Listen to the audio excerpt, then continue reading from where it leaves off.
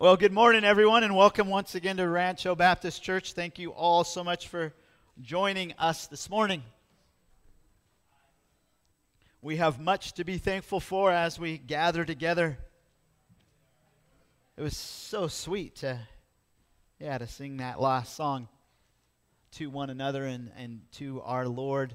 May He be glorified this morning in all that we do, particularly now as we open up His Word. I didn't say this first service,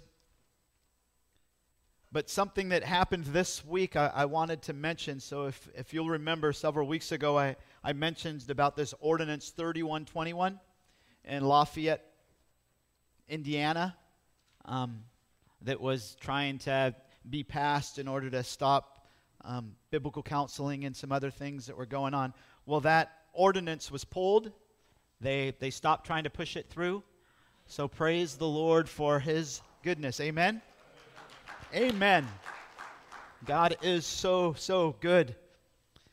This morning, before we turn to 1 Timothy, I want to start us off in 1 Corinthians this morning. So if you can turn to 1 Corinthians chapter 9, verses 24 to 27. I believe this fits in very well with where we will be going in 1 Timothy chapter 6. As we see Paul use the example from a running race as a means to encourage, to challenge the believers in Corinth, and for us today in the same way, to run the race that the Lord has set before us, that we would live for God in everything that we do. 1 Corinthians chapter 9, verses 24 to 27 says this: "Do you not know that those who run in a race all run, but only one receives the prize? Run in such a way that you may win. Everyone who competes in the games exercises self-control in all things. They then do it to receive a perishable wreath, but we an imperishable. Therefore I run in such a way as not without aim. I box in such a way as not beating the air, but I discipline my body and make it my slave, so that after I have preached to others, I myself will not be disqualified." What's Paul saying? Paul's saying that when everything is said and done, he wants to stand before the Lord and hear, "Well done, my good and faithful servant." He doesn't want to waste his life. He wants to live for the Lord. He doesn't want to get sidetracked into pursuing things that don't have any eternal significance. And if you're like me, you might enjoy watching sports. If you're like me, you've been watching some of the Olympics. And there is much to watch these days. You could probably waste hours upon hours upon hours watching all sorts of different events. For me, I kind of gravitate towards snowboarding. It's kind of like surfing, but on snow. And this week in particular, there were two very important events that I was watching. Why? Because what they would consider the GOAT, and each of their events were from the United States, were competing. I don't mean like the Baja kind of GOAT.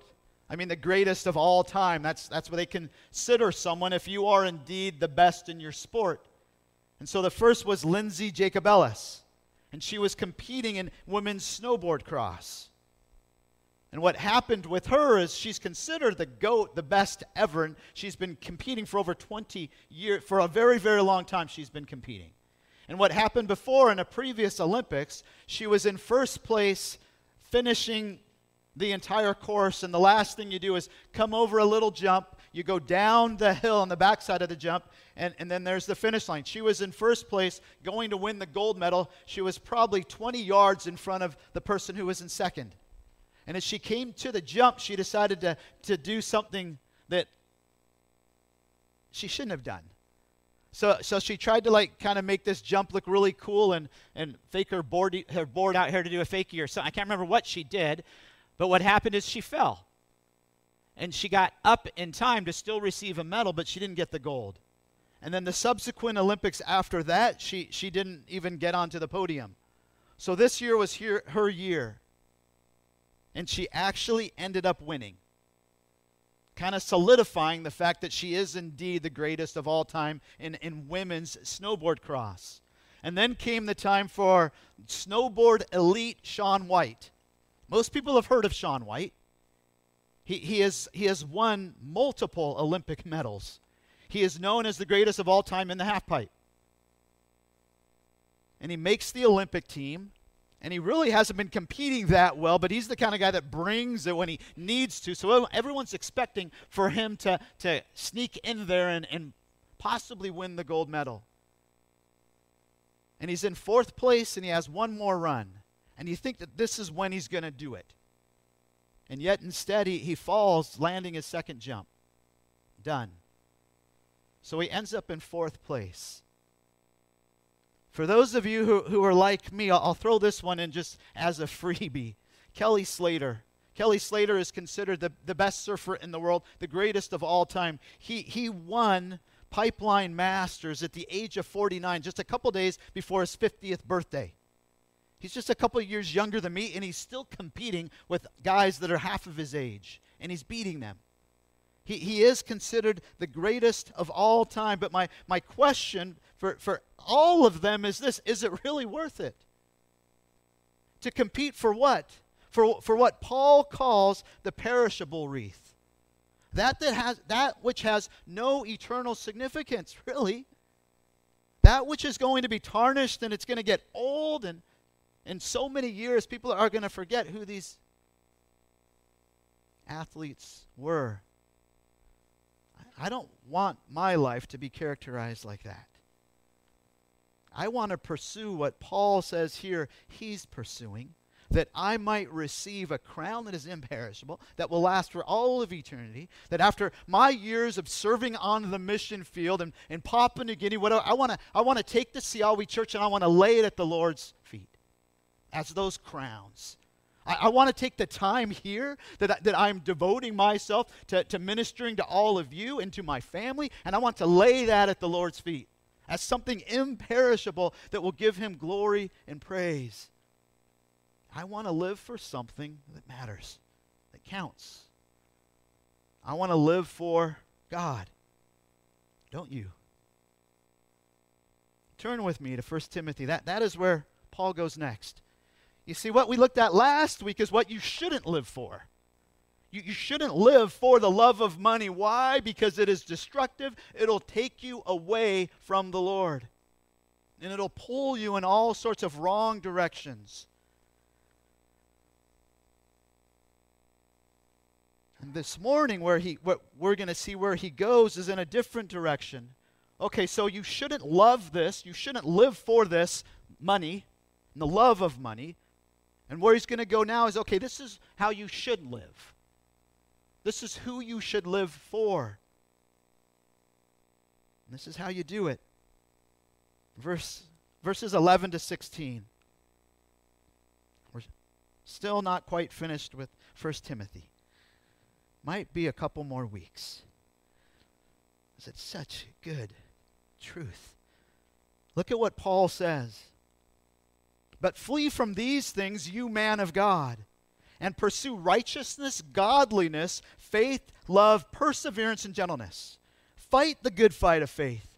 Take hold of the eternal life to which you were called, and you made the good confession in the presence of many witnesses.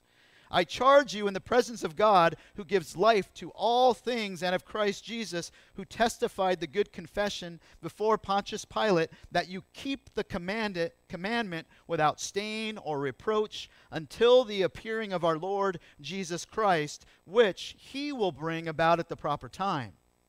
He who is the blessed and only sovereign, the King of kings and Lord of lords, who alone possesses immortality and dwells in inapproachable light, whom no man has seen or can see, to him be honor and eternal dominion. Amen. He ends in this doxology, this praise. It's like you can't contain Paul. So he gives him these commands. He then he wants to just praise the Lord, and he wants Timothy to recognize, hey, this is where living for God leads. It leads to praise. It leads to thanksgiving for God. In fact, I'm so thankful right now, Timothy, it's like I'm singing to you. May the Lord fill our hearts this morning with his joy. So let me stop talking. Let me pray. Heavenly Father, none of us have come here this morning to listen to me. We've come to hear from you. So Lord, whatever it is that's getting in the way, stop it. Make your word clear to us this morning. Allow your Holy Spirit to be our teacher, to be our guide. We are so thankful and grateful to you for your incredible grace, for your word, for how powerful it is, Lord. So use your word this morning as you see fit, that none of us would leave here the way that we came, but that we would be renewed. Renewed in our minds, our hearts would be gripped with how you want us to live for you. For it's in Christ's name that we pray. Amen. Okay, let me focus on one thing as we begin. Notice verse 11 and how Paul describes Timothy. But flee from these things, you, son of mine. No, you, pastor of the church in Ephesus. You, almost an apostle. You, really good guy. You, strong worker. You, fellow missionary. No, you, man of God. That should be a comfort and encouragement to us all. That is where the Apostle Paul goes. Why? Because he wants to remind Timothy whose he is, who he belongs to. And if I wanted to, I could take us back in the Old Testament, and I could go to the life of David, and we would see from God's word that he is described as the man of God. We could go to Joshua. We could go to Elijah. They too are likewise described as that man of God. As far as ladies go, I could take you to Hannah. Wouldn't say that she is a woman of God, but we would see that is the way that she functions. We could go to Ruth, and we could look at the life of Ruth, who, rather than abandoning her mother-in-law Naomi and going back to her old life, she says, "Are you kidding me? I want your God to be my God." We could go to her, but I think the best person for us to go to is Moses, because this is where we see this phrase given to someone in the Bible.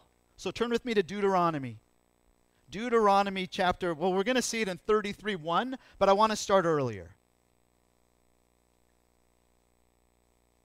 Just expanding this idea of the man of God and where this came from, and why this should be a challenge to all of us, that you should want to be the man of God that he's called you to be. You should want to be the woman of God that he's called you to be. And what we're going to see in these verses is a way for you to head down that direction, that road, to becoming all that God wants you to be the one who lives for him, just as Moses did. Wrinkles and spots and all.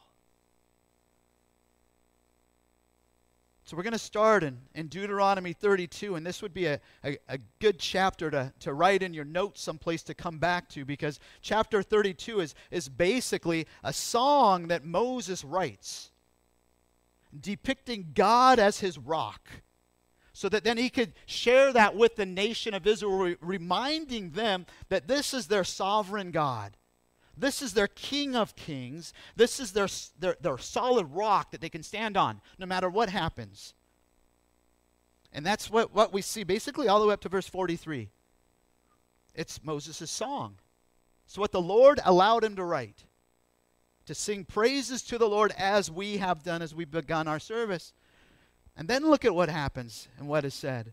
Then Moses came and spoke all the words of this song in the hearing of the people. He with Joshua the son of Nun. When Moses had finished speaking all these words to all Israel, listen to what he says. He said to them, "Take to your heart all the words which I am warning you today, which you shall command your sons to observe carefully, even all the words of the law. For it is not an idle word for you. Indeed, it is your life." That would be a good verse for you to underline. Notice what is your life. Your life is God's word. This is what we should eat, breathe, and drink every day. Indeed, it is your life. And by this word, you will prolong your days in the land, which you are about to cross the Jordan to possess. Notice, you are about to cross, not me. The Lord spoke to Moses that very same day, saying, "Go up to this mountain of the Abarim, Mount Nebo, which is in the land of Moab, opposite Jericho, and look at the land of Canaan, which I am going to give to the sons of Israel for a possession. Then die on the mountain where you ascend, and be gathered to your people, as Aaron your brother died on Mount Hor and was gathered to his people. Why? Because you broke faith with me in the midst of the sons of Israel, at the waters of Meribah, Kadesh, in the wilderness of Zin, because you did not treat me as holy in the midst of the sons of Israel. For you shall see the land at a distance, but you shall not go there into the land which I am giving the sons of Israel." And man, this would be incredibly depressing if that's all that we knew of the life of Moses. You might start to think perhaps Moses at this point would consider himself, well, man, maybe God's grace and that fountain of God's grace just was turned off. Do you ever feel like that at times? That maybe God's just stopped listening. Look at chapter 33, verse 1. This is so encouraging. After all of that, look at how Moses is described. "Now this is the blessing with which Moses, the man of God, blessed the sons of Israel before his death." He's still described as belonging to it, God. You see, Moses knew that the Lord was his, that he was the Lord's. That is so good for us to be reminded of. I needed that reminder this week. You see, I kind of had a weird thing happen to me this weekend. I got up early in order to go to Costco to get some gas. And I was cruising on Margarita, and I was thinking about, wow, I think I might have enough time to get my oil changed, to get the car washed, and this and that. And you know what I did? I stopped looking at my speedometer. And I'm cruising on Margarita, and then all of a sudden, on the side of my peripheral vision, I see a motorcycle cop with a little gun pointed at me. And just when I put my foot off of the gas, I notice he's already behind me. And I pull over, and I'm thinking of all sorts of good excuses I could give this guy that perhaps would pull him over to just say, "Oh, I'll just let you go." Wasn't going to tell him I'm a pastor. That was not the excuse I was thinking of. And as he came up, the Lord just humbled me, and I remembered that my wife has been telling me for, I don't know, sweetie, how long has it been? Longer than a month, I think, that I'm driving too fast.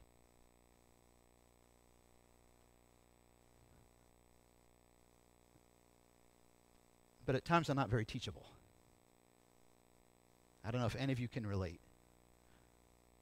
So what did I do? I didn't listen to her. And then I get a ticket. And the policeman gives it to me, and I say, "Totally my bad." And he says, "Yes, and on top of that, sir, this is a kid zone. There's schools here." I say all that because that's God's grace. Was I thinking it was God's grace when I first looked at him? Are you kidding? No. I was thinking, what an aggravation. This is going to put me back an extra 15 minutes. But that is God's grace, because what does he do? He uses situations like that to wake us up and to remind us who we should be living for. So, turn back with me to Timothy. Noticing that he is the man of God, that the Lord wants you to be the man of God that he's created you to be. He wants you to be the woman of God that he's created you to be.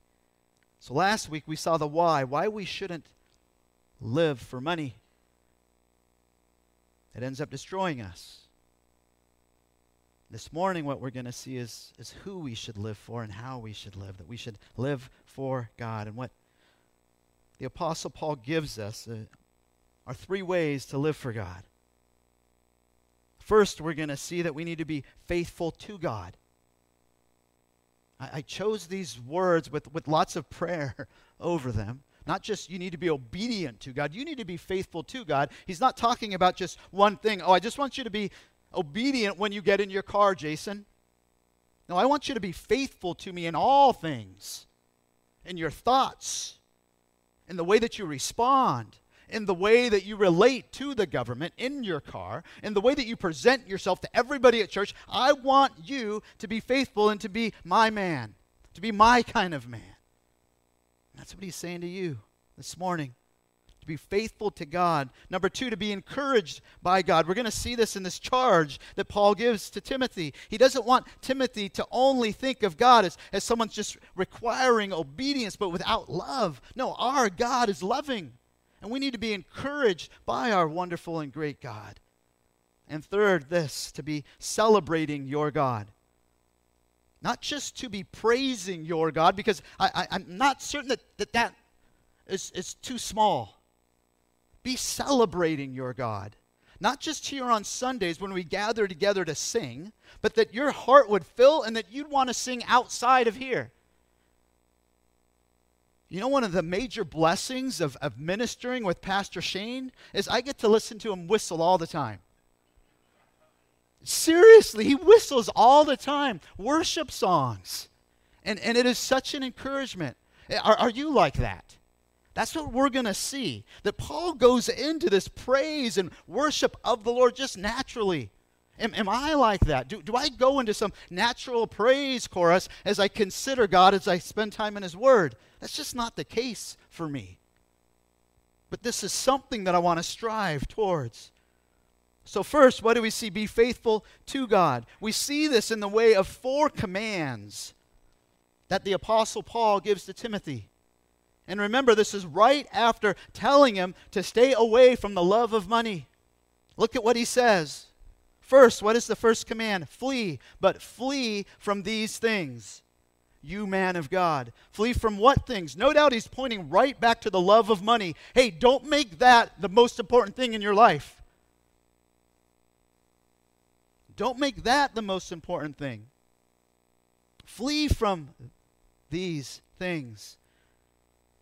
This is in the present tense, which may not mean anything to us, but what it means is this is something that you continually do, that you're constantly doing. It isn't like, oh, I'm going to flee that today, and then tomorrow I'm going to forget about it.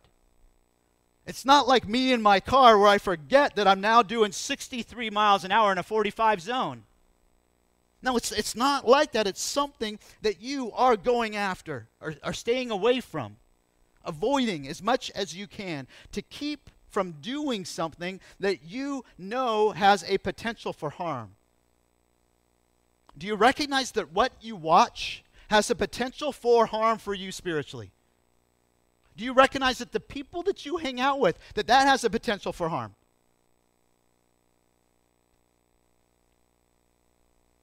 So what do you do when you go to the beach and you're fully dressed and then you decide that you're going to walk right along the water's edge and a big wave comes? And what do? You run away from it, right? Why? Because you don't want your shoes to get all wet. Is that what Paul is talking about? Where you're just kind of nonchalantly, No, this is much more than that. This is the idea of running away strong, fleeing for your life. Instead of thinking about a little bit of water coming at you, think of a raging flood. In Papua New Guinea, we could hear the floods coming. And if that was the case, the one place that you did not want to be was near the river. Think of a mighty, huge, great grizzly bear coming after you. What do? You turn, you run as fast as you can to get away from that particular grizzly bear. That is what the picture is that Paul is presenting. I don't want you to even think about considering what you can do with this particular thing. You need to run and flee from it, recognizing that it could hurt you. This was brought home again and again in Papua New Guinea when our people would go and hunt wild boars. This is the one lesson that they gave me besides, keep your head down when you come up because the pigs can smell you, Jason. Come on, don't you know anything? And stop stepping on the leaves. You're making all this noise. But the most important lesson that they told me is, hey, when we go hunting after wild boar, you must have an exit plan.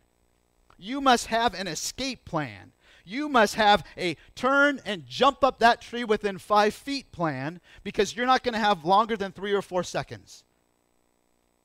Because what happens is we're not very good shots. It isn't like every time we shoot a wild boar, it takes 3 steps and then dies. Usually we just tick them off. I'm giving you the Jasonism. And then, you know what happens to that wild boar that we just ticked off? He comes after us. And so what you need to do is you need to find a tree. And that one's too small for you. Because I was big compared to the Siawis. They're all 5'2". And they could climb up like a small little thing and they'd be fine. But I needed a larger tree. All that to say that what is the mindset? Run as fast as you can away from that because that is danger. Particularly a teenage boar, where the tusks hadn't grown out all the way. They were like razor sharp, only like 1.5 inches long, but they would completely tear you up. That's the picture. But I don't want any of us to think that all that Paul is talking about is only the love of money. We don't know exactly what these things refers to, but it's in the plural. So is it the results of the love of money? I think it goes deeper. I think it goes further. In 2 Timothy 2, chapter 2, verse 22, he uses the same word flee to talk about youthful passions. In 1 Corinthians, he uses the same word in 6:18 to flee sexual immorality. Then in chapter 10, verse 14, he says, flee idolatry. What is he saying? He's saying to all of us this morning and to Timothy and to the church in Ephesus, hey, this is important. Why? Because your spiritual growth is at stake. You need to grow in godliness. You need to live for the Lord, and this is how you do it. You stay away from that. Because it's detrimental to your spiritual growth, and it's detrimental to the health and maturity of Christ's church. So it's important to him. And it should be important to us. So I believe all that we've seen in 1 Timothy already presented to us, that the Apostle Paul has told Timothy to tell everyone to stay away from, is being represented here. The vain imagination or the teaching of the false teachers, these strange doctrines that they were teaching. We flee from that. You don't keep playing with it. If you know somebody is off, you don't keep listening to them. You don't read books from that particular author. You stay away from it. Fruitless discussions, immodesty, not treating believers as family. All of these things that Paul has highlighted are things that we need to recognize on the negative side, that we stay away from it. Don't come to church and be all by yourself. Come to church and trust the Lord that you are going to engage, that you're not going to wait for someone else to say hello to you. You come and be a blessing and pour yourself into others and see then what the Lord will do. But Paul doesn't leave it at just flee these things. As is so often the case with the Apostle Paul, he gives us the right thing that we should do. So what we see next is this: pursue.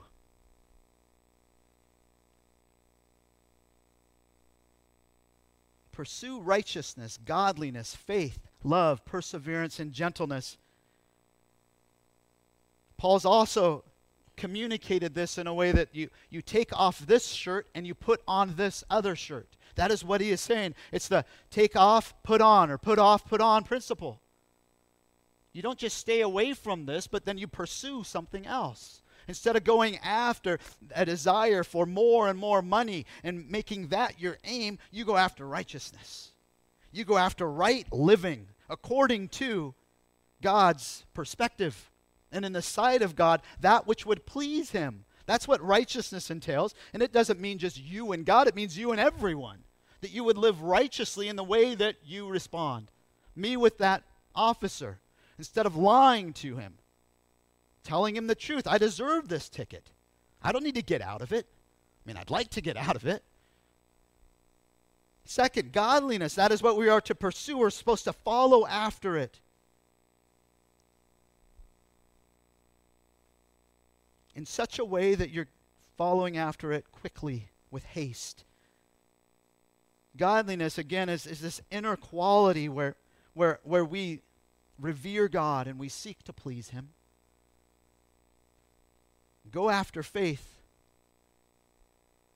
What does that look like? That looks like having a confident trust in God. When you're presented with opportunities where you actually just want to run the other way from God and not trust him. That you would trust him right there and then.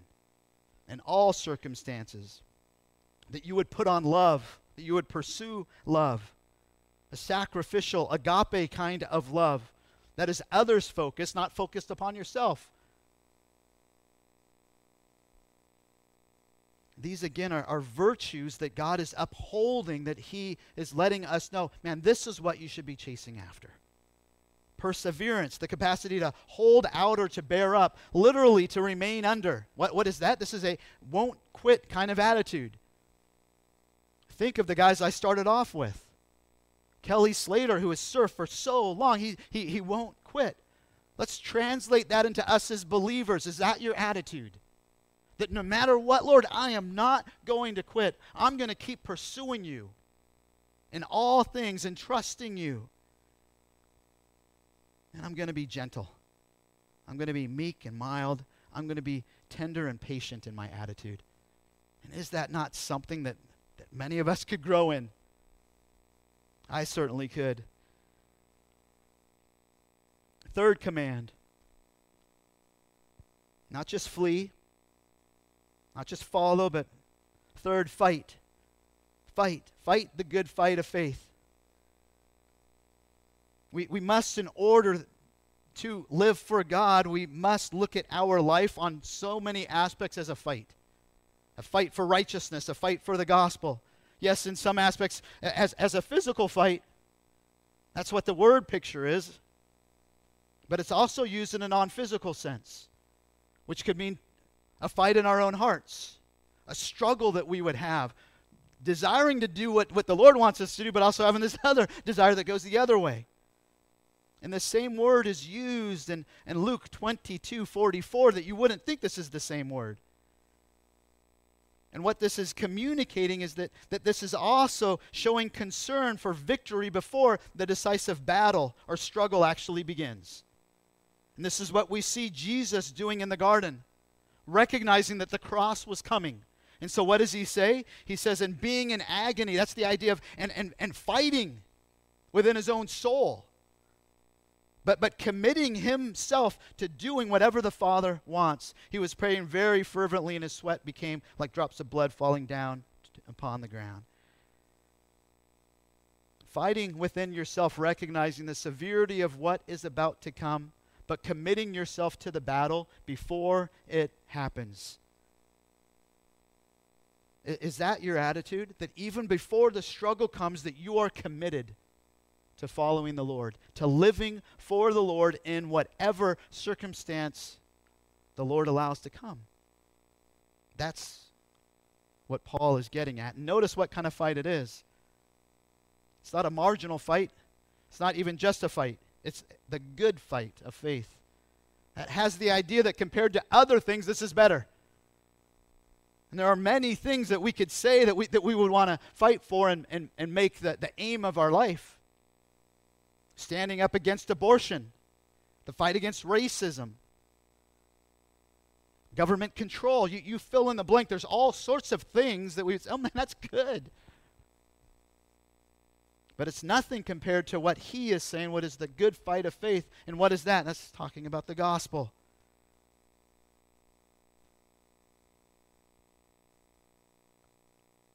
This word means good. It means profitable or useful. Why is it that this fight is so much better than all these other fights? Because this has eternal significance. Because this changes the eternal soul's destination. And all these other things, yes, they are something, no doubt. But not like this. And then from there he goes on to the fourth command. Take hold of the eternal life to which you were called. That you made the good confession in the presence of many witnesses. Does this sound strange to you? This seems strange to me. How do you take hold of eternal life? I thought eternal life was something that took hold of you. So if I can take hold of it, then could I let go of it? Is that what Paul means? No, that isn't what Paul means. Paul's not talking about someone who believes in the Lord Jesus Christ for the very first time. He's talking to Timothy, who has already placed his faith and confidence in the Lord Jesus Christ. He's already repented and turned to the Lord. We know this from Acts 16, when he was called to become a missionary with Paul. Everybody in that community saw Timothy as a young man who was honoring the Lord, already saved, and walking with the Lord. So this is not a hold on to eternal life in order to gain it. This is a call to godly living with an eternal perspective. That's what he is calling Timothy to. And so he tells him to take hold of this. To take hold of eternal life. That means to grasp in order to make your own. To hold on aggressively. At times it actually means to hold on with the intended violence. Such as in Acts 21:30, where the crowd seized the Apostle Paul when he was in the temple and dragged him out. Why? In order to kill him. The same word is used of Peter in Matthew 14. When Peter is sinking, and what does Jesus do? He takes hold of him, he grabs him, and pulls him up.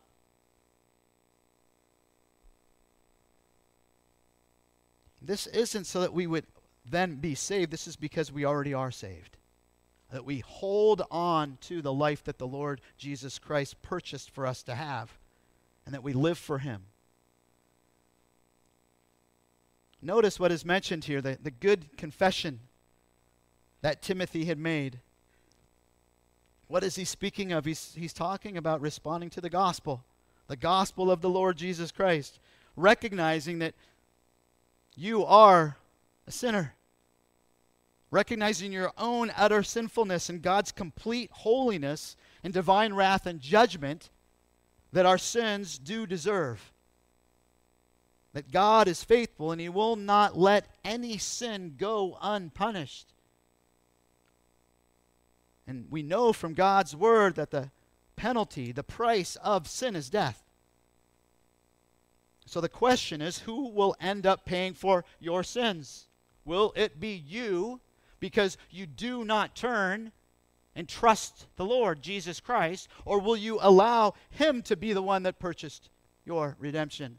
Will you turn to him in repentance and faith and trust in him alone? That is also what Paul is getting at. So we as believers, first, we're to be faithful. And second, we are to be encouraged by God. He doesn't want to just give all these commands to Timothy without also giving him some encouragement, and that's what we see in verses 13 to 15a. I charge you in the presence of God, who gives life to all things, and of Christ Jesus, who testified the good confession before Pontius Pilate, that you keep the commandment without stain or reproach until the appearing of our Lord Jesus Christ, which he will bring about at the proper time. Stop there. Notice what Paul does. He brings in two witnesses that he then is telling Timothy, hey, I want you to consider this, that when you live your life with God the Father as a witness and Jesus Christ as a witness to all that is going on. And to what I'm commanding you to do, God the Father and Jesus Christ are right here with me, commanding you as well. But recognize there's encouragement in this for you, Timothy. Notice how he presents God. He doesn't present God as the holy and righteous one, or that God that is ready to give his divine wrath. And instead, he presents God as the one who what? Gives life to all things. He's reminding Timothy, and he wants to encourage him, that it is God alone who gives life. That it is God alone who preserves life. And as such, it is God alone who will sustain Timothy's life no matter what happens. And remember that his work at the church in Ephesus was not an easy work. It was a difficult work. There was all sorts of disharmony and problems happening. So Timothy knew that life was going to be hard. Timothy had already spent time with Paul and knew that life was hard. And so Paul is encouraging, hey, remember, God is the God of life. And he will be with you. He will preserve you. Are you encouraged this morning with this fact that our God is the God of life? That he's got you this morning, wherever you're at, and that you are in his hands, and that he will continue to look after you, preserve you, sustain you. But then look at also who he mentions. Christ Jesus, who did what? Who testified the good confession before Pontius Pilate. What's he talking about? He's talking about the gospel. That Jesus is the example for all of us as to how we should live, how we should pattern our life. You follow Jesus, who, what did he do? He preached the kingdom. Said, hey, believe in me, and then you will enter into God's eternal kingdom. And how long is Timothy supposed to do this? How long is he to live out this calling? How long are you to live out this calling? Look at what he says, until the appearing of our Lord Jesus Christ, which he will bring about at the proper time. Again, this is God the Father. This isn't Jesus Christ. God the Father is the one that has appointed the time. He knows when Jesus will come back. But this too is encouragement. Why? Because we know that Jesus is going to come back. And so we live our lives recognizing, just as the Apostle Paul, just as Timothy did, that Jesus could come at any time. And so it is of utmost significance that we go ahead and use every opportunity the Lord gives us to point others to him, to share the gospel with others. This word that he will bring about at the proper time means to exhibit something that can be understood by one or more of the senses. It's the idea that you can literally see it with your eyes. It's the same word that is used by Philip when he talks to Jesus in John 14:8, saying this, Philip said to him, Lord, show to us the Father, and it is enough for us. He's saying, let us see the Father with our own eyes. And isn't it interesting when Paul is wrapping everything up, he says that God is one you cannot see. Philip didn't get it. Jesus was the representation of God. That they had already seen God. They were seeing God every day. But they missed it. Are you missing it? Jesus is coming back. We know it. So live for God. In order to live for God, we must be faithful to put off and put on. We need to be encouraged by God and who he is and how he looks after us, and the fact that Jesus is returning and that Jesus was all about the gospel. And finally, what Paul teaches us is what our response should be to all of this. And what is that? That we should be celebrating our God, your God. Look at the last half of 15 and verse 16. We'll wrap up with this. He who is the blessed and only sovereign, where does he go? He goes to letting us know that God is in control of all things. That he is the King of kings. Compared to anyone in this world that we live in, God the Father is over and above all. He's the Lord of lords, who alone possesses what? Immortality. He has no beginning. He has no end. And so he can be the one that holds our life in his hands, and we can be confident of that. And he dwells in an unapproachable light, speaking of his holiness, that there is no sin with him. And all of this is given as praise. That even though God is this majestic, God is this great, God is this glorious, it is this God that we have a relationship with. It is this God whom we walk with, whom we should live for. And as we live for him, then this praise should come pouring forth, just as it does with the Apostle Paul, whom no man has seen or can see. To him be honor and eternal dominion. What does Paul end here? He ends here with a chorus of praise, a doxology, reminding Timothy how great God is. It's as if he breaks into a song, singing about the blessedness of our God. Look at 1 Timothy 1:17. And notice here that we've already seen a bit of a doxology in 1 Timothy. Very similarly, that Paul just goes into an account of how good God is, how majestic God is. Now to the King, eternal, immortal, invisible, the only God, be honor and glory forever and ever. Amen. Sounds very similar, but notice the difference. And this one says, be honor and glory forever and ever. But in the text that we're looking at this morning, instead of glory and honor, it's be honor and eternal dominion. Why? Like I said, because Timothy's life is hard. And Timothy needed some encouragement to be reminded that God has this. That this is God's eternal dominion. That this is all working out exactly the way that God has planned it, even if it doesn't make sense to you, Timothy, even if it doesn't make sense to me this morning, standing in front of you, or to you sitting here or watching at home.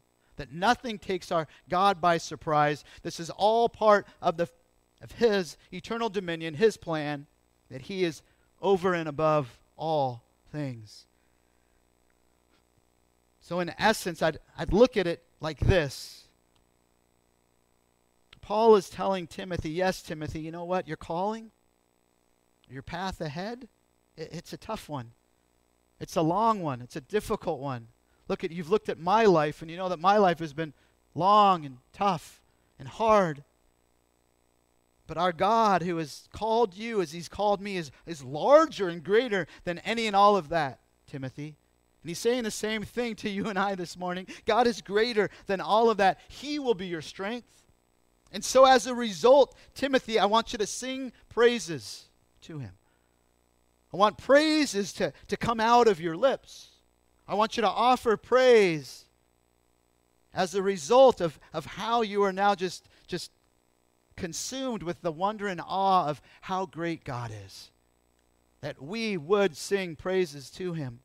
If I could have the Pastor Shane and the worship team come up, I would like to go right into just choruses of praise, singing to our great, great God, blessing the Lord together, just as Paul does here with Timothy as he's closing up verse 16, and just interludes into that. It doesn't make any sense, but this is what should be the normal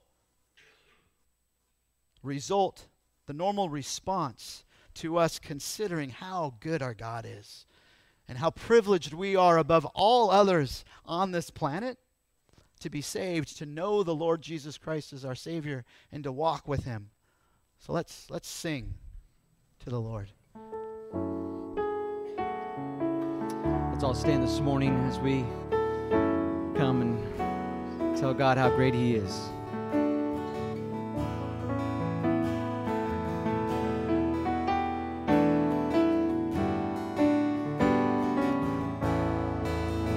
Hallelujah,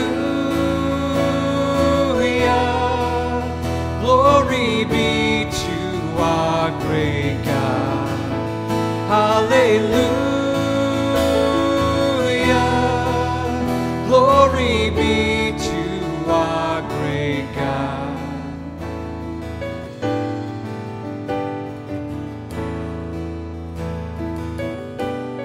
Eternal God, unchanging.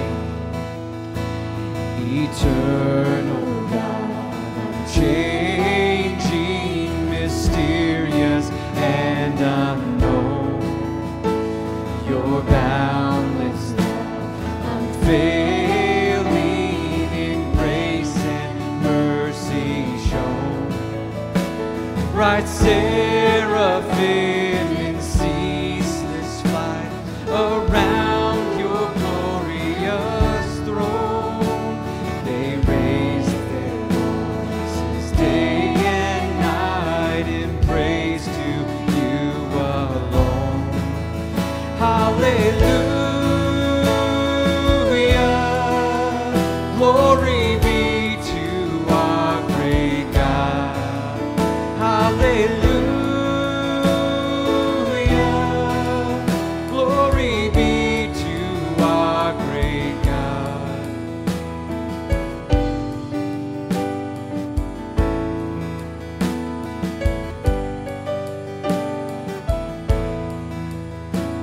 Lord, we are weak and frail, helpless in the storm.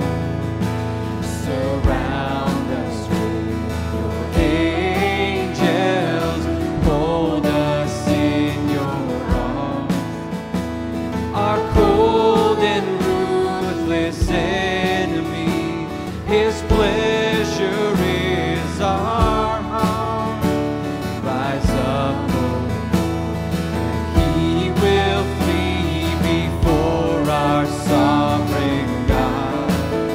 Hallelujah. Glory be to our great God. Hallelujah.